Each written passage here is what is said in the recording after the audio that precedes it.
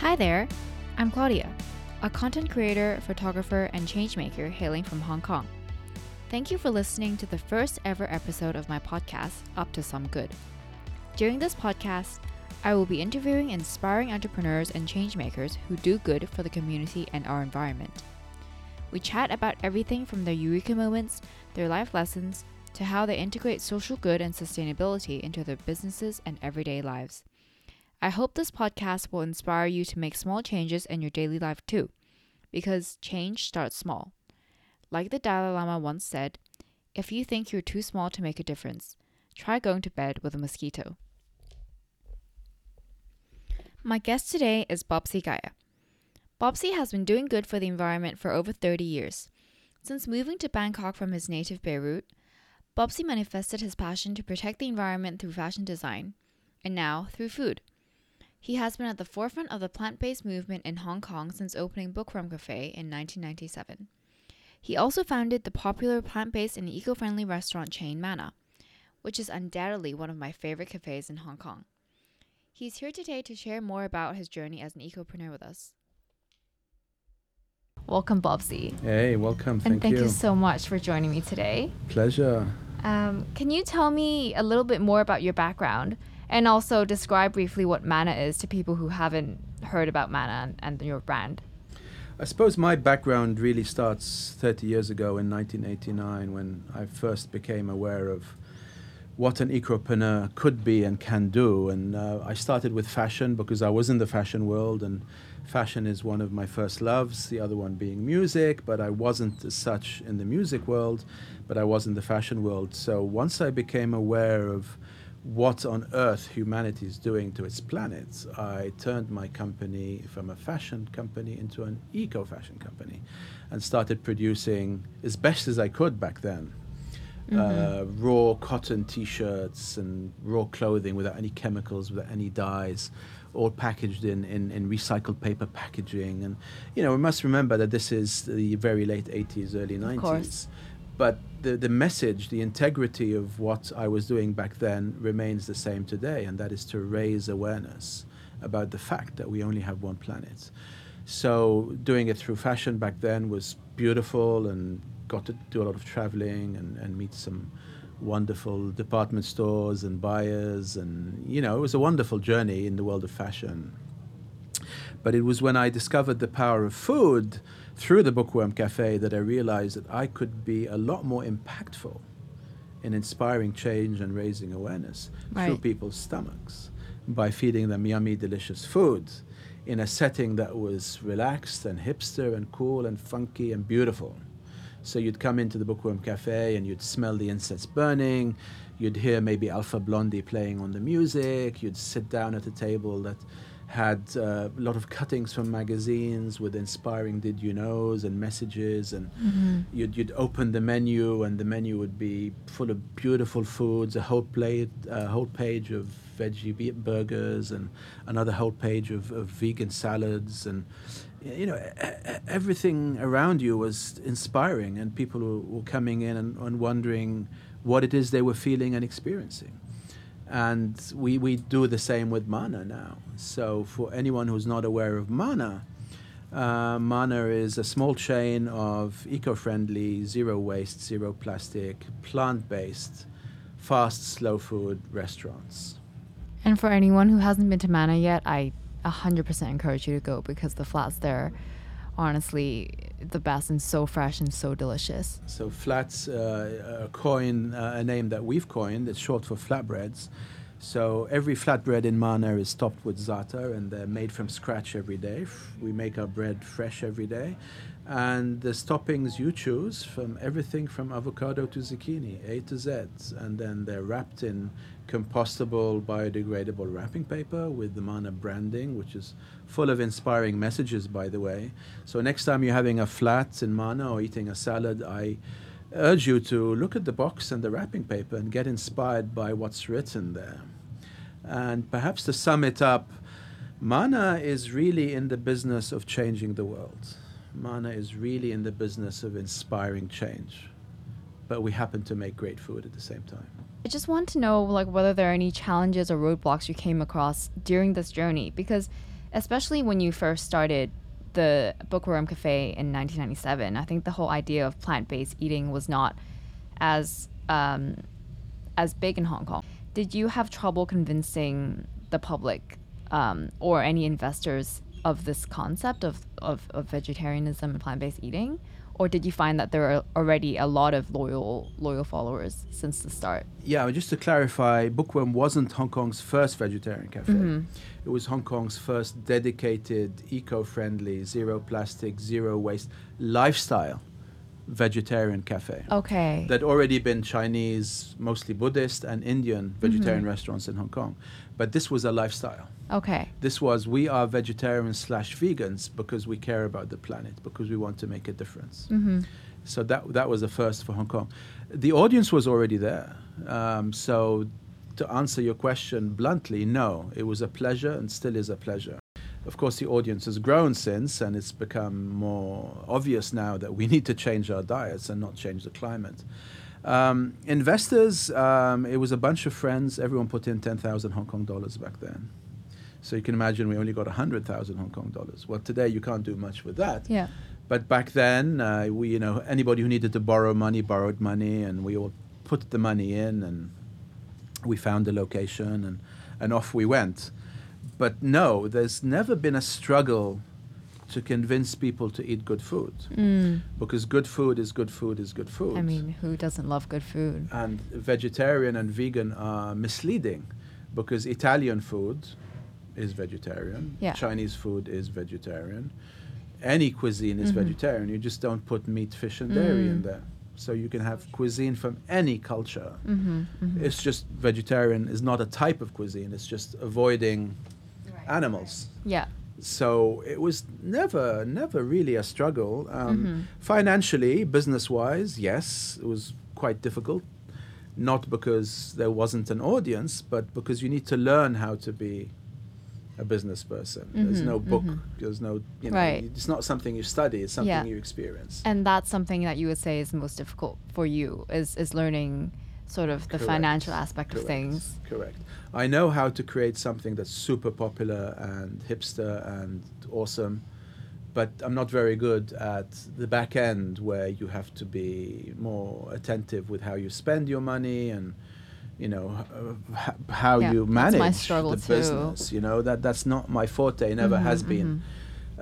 My forte is really inspiring change, creating beautiful food, beautiful ambience, beautiful setting, pulling the customers in. That's never been a problem. The problem has been managing the business. Yeah. But I mean, I believe that as long as the core values are there and the passion is there, like the technical, logistical aspects of it, you can always overcome or find a way you for. outsource it, or you find Yeah, someone yeah. who's good at it, and correct. Another question I want to ask is that a lot of businessmen still think that the idea of social impact and profit are mutually exclusive. A lot of people wouldn't really invest in social enterprises or businesses that really where the core values are to create social impact.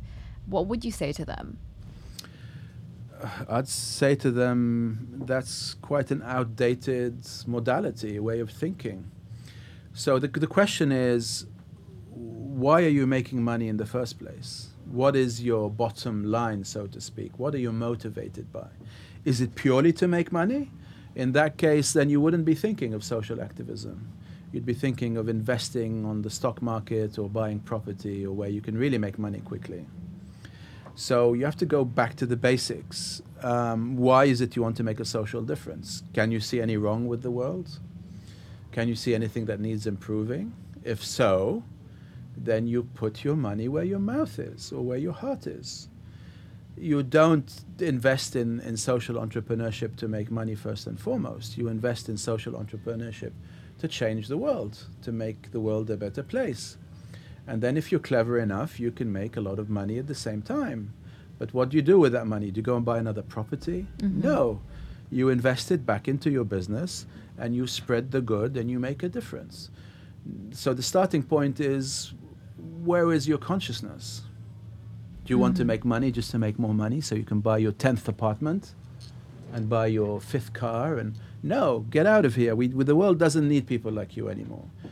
But you can be a social, conscious entrepreneur and make money at the same time. Okay. I love that. And I mean, I'm really happy to see that there are more and more social entrepreneurs out there, especially, I mean, in Hong Kong as well as around the Yeah, world. the younger generation is much more aware of what's happening to our planet and the collapse of our natural resources and the disappearing of our rainforests and the depletion of our oceans and the contamination of our soil. And so we need to rectify that. We need to remedy that. And how do we remedy that? By social entrepreneurship or reinventing business or realigning our passions with our missions and our hearts. And that's where change is happening. And it could be at any level. It doesn't have to be just business. You see it in music, you see it in art, you see it in books, you see it in magazines, you see it in podcasts like this one. You see it everywhere because the younger generation really knows what time it is. Mm-hmm. And I know that you call yourself an ecopreneur. Can you tell me a little bit more about that term and how that sort of distinguishes you from an entrepreneur? Sure. An ecopreneur is someone who is fully aligned to making a difference, fully aligned to saving the planet, to put it bluntly. Hence eco, which is short for ecology, and preneur, which is short for entrepreneur. So there is a big difference between an ecopreneur and entrepreneur. An entrepreneur perhaps is motivated to make money. That's the bottom line. An ecopreneur's bottom line is inspiring change and making a difference. And eco generally is for ecology, so environmental entrepreneurship or ecological entrepreneurship. And, you know, Mana is a prime, very good example of a Hong Kong born and bred business that is an ecopreneur business. If I gave you $1 billion check now, what is the first thing you would do to sort of further your mission to raise awareness for the environment? I would stabilize Mana as a business, and I would open a few dozen Manas, not just in Hong Kong, but across the region. Because in my opinion, Mana is one of the most powerful tools for change. Because if you come to Mana, you can't but help be inspired by how a business can be zero food waste, zero plastic, how everywhere you look, everything you taste, feel, see in Mana is about inspiring change in a very subtle but obvious way if you look. So I would open 24 Manas across the region right now, China, Singapore, Bangkok, Tokyo, throughout Asia. And because this is where Mana is needed. Of course, Mana is needed on the streets of London and New York, and Mana is needed all over the world. But I don't think $1 billion would get us to that far. But if we could, then I'd open Mana all over the world. I don't have $1 billion, but you know, why not? I'll take you up on that, Claudia. It's always good to have a vision. Sure. And after the show, make sure you give me that $1 billion. Okay. Obviously, Mana is from like the first step to like the food you put into your mouth is all focused on being eco-friendly, and everything that you use. And even the waste disposal process is eco-friendly, and you have your own So do you actually check that every single step is consistent and sustainable, or sometimes do you just have to turn a blind eye to things because there are things that you can't control? Yeah, the honest answer is no. You can never be 100% eco-friendly. You can't really control your vegetable suppliers, for example. Every now and then they land a big styrofoam box full of veggies, and we're like, we told you no more styrofoam. We gave you our own containers. Well, but no more containers. So, but that's not the key. The key is to inspire change, to try your best. So is Mana 100% zero waste? No way. But our food is, and how we produce and supply things to the customers. So all our packaging, everything you receive as a customer is zero plastic, is zero waste. But back of the house, we don't grow our own vegetables, for example. So you can't control the whole chain unless you take that $1 billion and you invest it into that and only that. Then perhaps you could control it a lot more. But I think at this stage in human development and where humanity is at, one needs to do their best. It's more important that your core message, what you do every day, day in, day out, day out, that's what really matters, not what happens occasionally. So I know that this is the packaging and everything at Mana is sustainable, but is that how you first started, or did you take this step by step? Well, in Bookworm Cafe, we were zero plastic as well. We've never used plastic. The packaging back then was a lot more crude, a lot more basic. It was made from grass, and you couldn't deliver food with it. It wouldn't survive the food delivery systems we have today. But no, from day one, the reason we opened Bookworm Cafe was to be eco-friendly, was to inspire change, was to show that you can provide the best food in Hong Kong at low, reasonable prices, in abundant portions, eco-friendly. Because so it was never a step by step. That was the beginning. That was the starting point. But we have got a lot better at it. And of course, the packaging's a lot more developed now, and it's all made from plants and potato starch and what have you.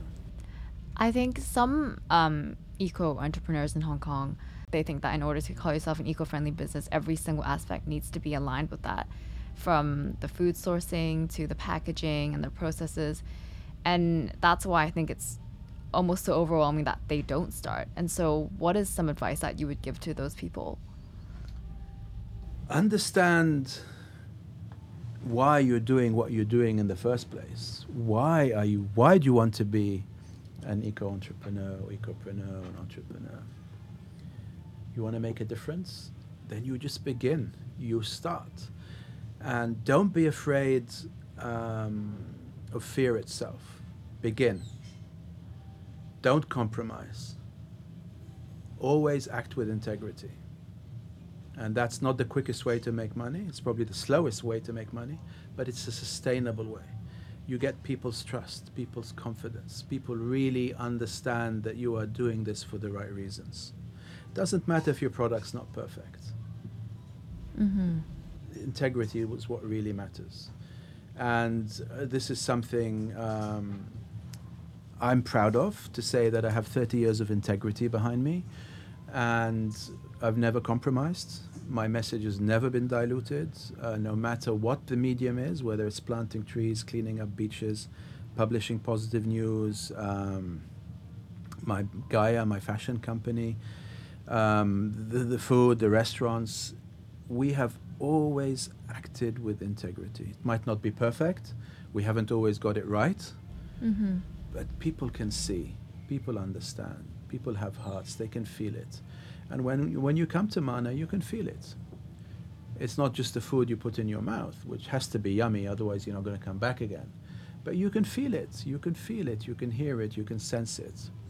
So my advice is, go for it, follow your heart, follow your passion.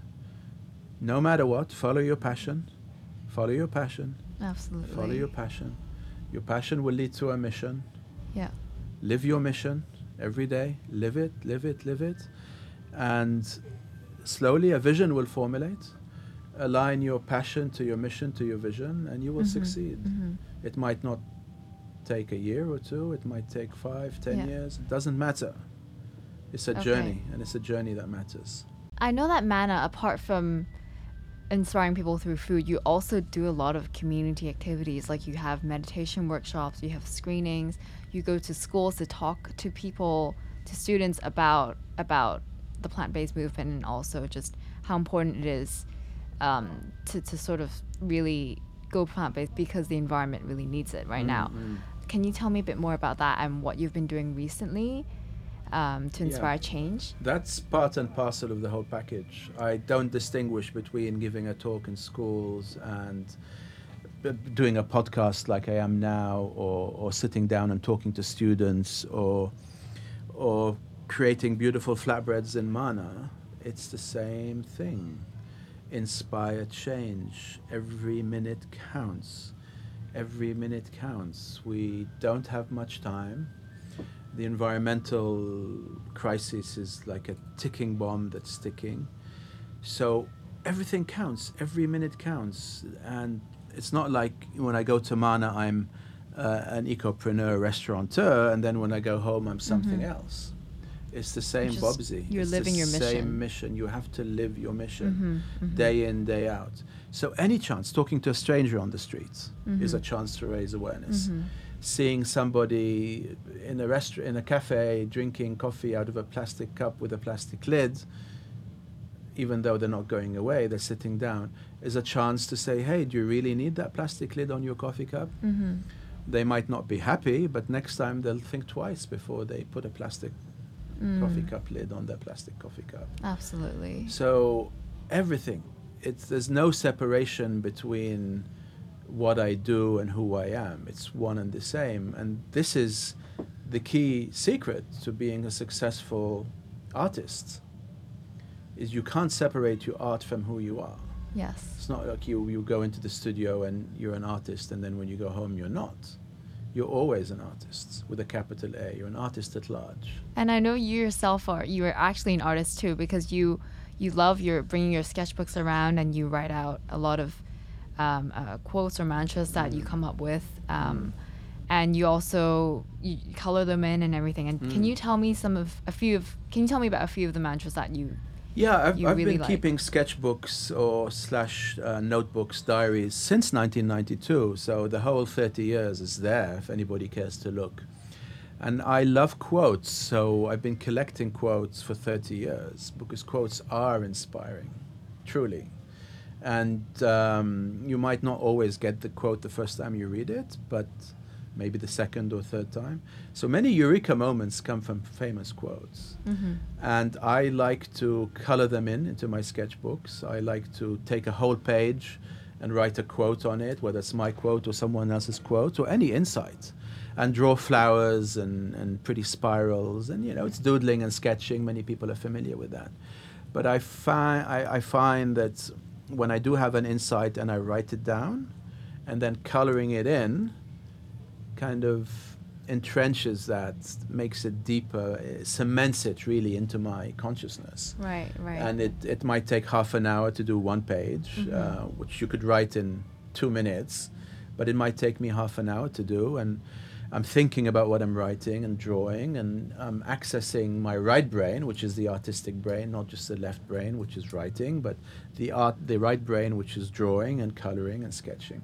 So I try to access both hemispheres of my brain. Your favorite mantras, which is also on Manna on the Wall, is diet change, not climate change. So what do you think needs to change in Hong Kong in order for citizens to implement a more sustainable lifestyle? Like what do you think the government should do? Or what systems do you think need to be put in place? It's exactly that, diet change, not climate change. It's the most powerful thing we can do as humans today. And it's one of the easiest things to do, because changing your diet towards a plant-based diet is relatively easy now. But it's the most impactful thing any human being can do today, is change your diet away from a heavy water consumption, heavy eco-footprint diet, which is beef, lamb, chicken, fish, dairy, that means cheese, milk. The conventional way of producing food is destructive to our ecosystems, all our habitats, rainforests, oceans, groundwater, rivers, streams, oceans. You look into the impact the global diet is having on us. And then we're not just talking about environment and animals, we're talking about humans as well. Because it's displacing old cultures by burning down their forests. Indigenous tribes are being displaced to burn down forests to grow crops to feed cattle. And today there are over 100 billion farmed animals. The human population? That's a crazy amount. 8 billion. 8. The farmed animal population, agricultural, industrial agriculture, is 100 billion. So the question arises, how can we feed 100 billion chickens and cows and pigs, and we can't feed 8 billion people? So there's something fundamentally wrong, but fundamentally dangerous and destructive with how humanity feeds itself. So, diet change and not climate change. Okay, got it. But I think one argument that some people have against going plant-based is that food is such a huge part of culture, and even in Hong Kong or Cantonese food, you find a lot of meat often in it, like barbecue pork, and other forms of meat. And they use this as a justification to say that we can't cut it out entirely because that's part of the culture. And I'm sure growing up in Beirut, probably there's a lot of meat too. And how do you sort of balance it? How do you think you should keep the culture alive while also... that's a big question, and we might not have time to go into that. But as the world moves towards a plant-based diet, we are developing alternatives to pork and chicken and beef, and the alternatives are pretty tasty, so they can be replaced.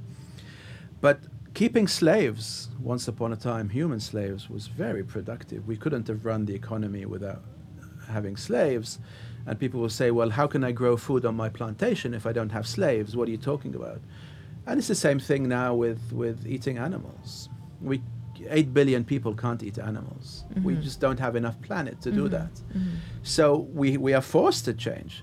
So if you really want to eat pork as part of your culture, then make it a very special occasion. If you were aware of what pork was doing to you, to not only your health, but to your environment, to your planet, to your children, then you wouldn't eat pork the same way you wouldn't keep a slave today. It's about shifting consciousness. It's about education, really. Let's be blunt. Get educated and find out what pork or beef or fish or dairy is doing to your health, the health of your planet, and the health of your children. And then once you're educated, then you'll change naturally. I don't have to be saying anything to anyone. This is how we change. Yeah. We get inspired. It's just about that eureka moment when you our click. mind expands, exactly. Our mind expands with knowledge. And Yes. we start living that knowledge, and before you know it, we become wise. I love that. So just to finish off, I have 2 questions which I always ask my guests. The first one is, what is your guilty pleasure? It can be anything from food to an activity. There's things I can't say on air, perhaps. But, a guilty pleasure would me indulging in a nice, fluffy, crispy croissant from time to time. Yes. Croissants are made with butter. They have butter in them. And guilty pleasure would be me indulging in some food that perhaps is delicious and yummy and very special, but it's not part of my diet. Yeah. It might not necessarily be vegan, but I do think that it's important sometimes to treat yourself, and as long as you're aware overall of sort of your diet and that you're not doing it often, exactly. that's It's okay. something you do occasionally.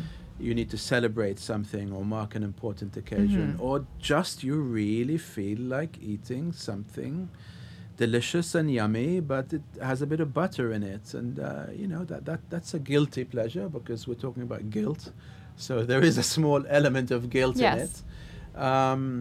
But it's what you do every day that really matters, not what you do occasionally. Absolutely, I agree with that.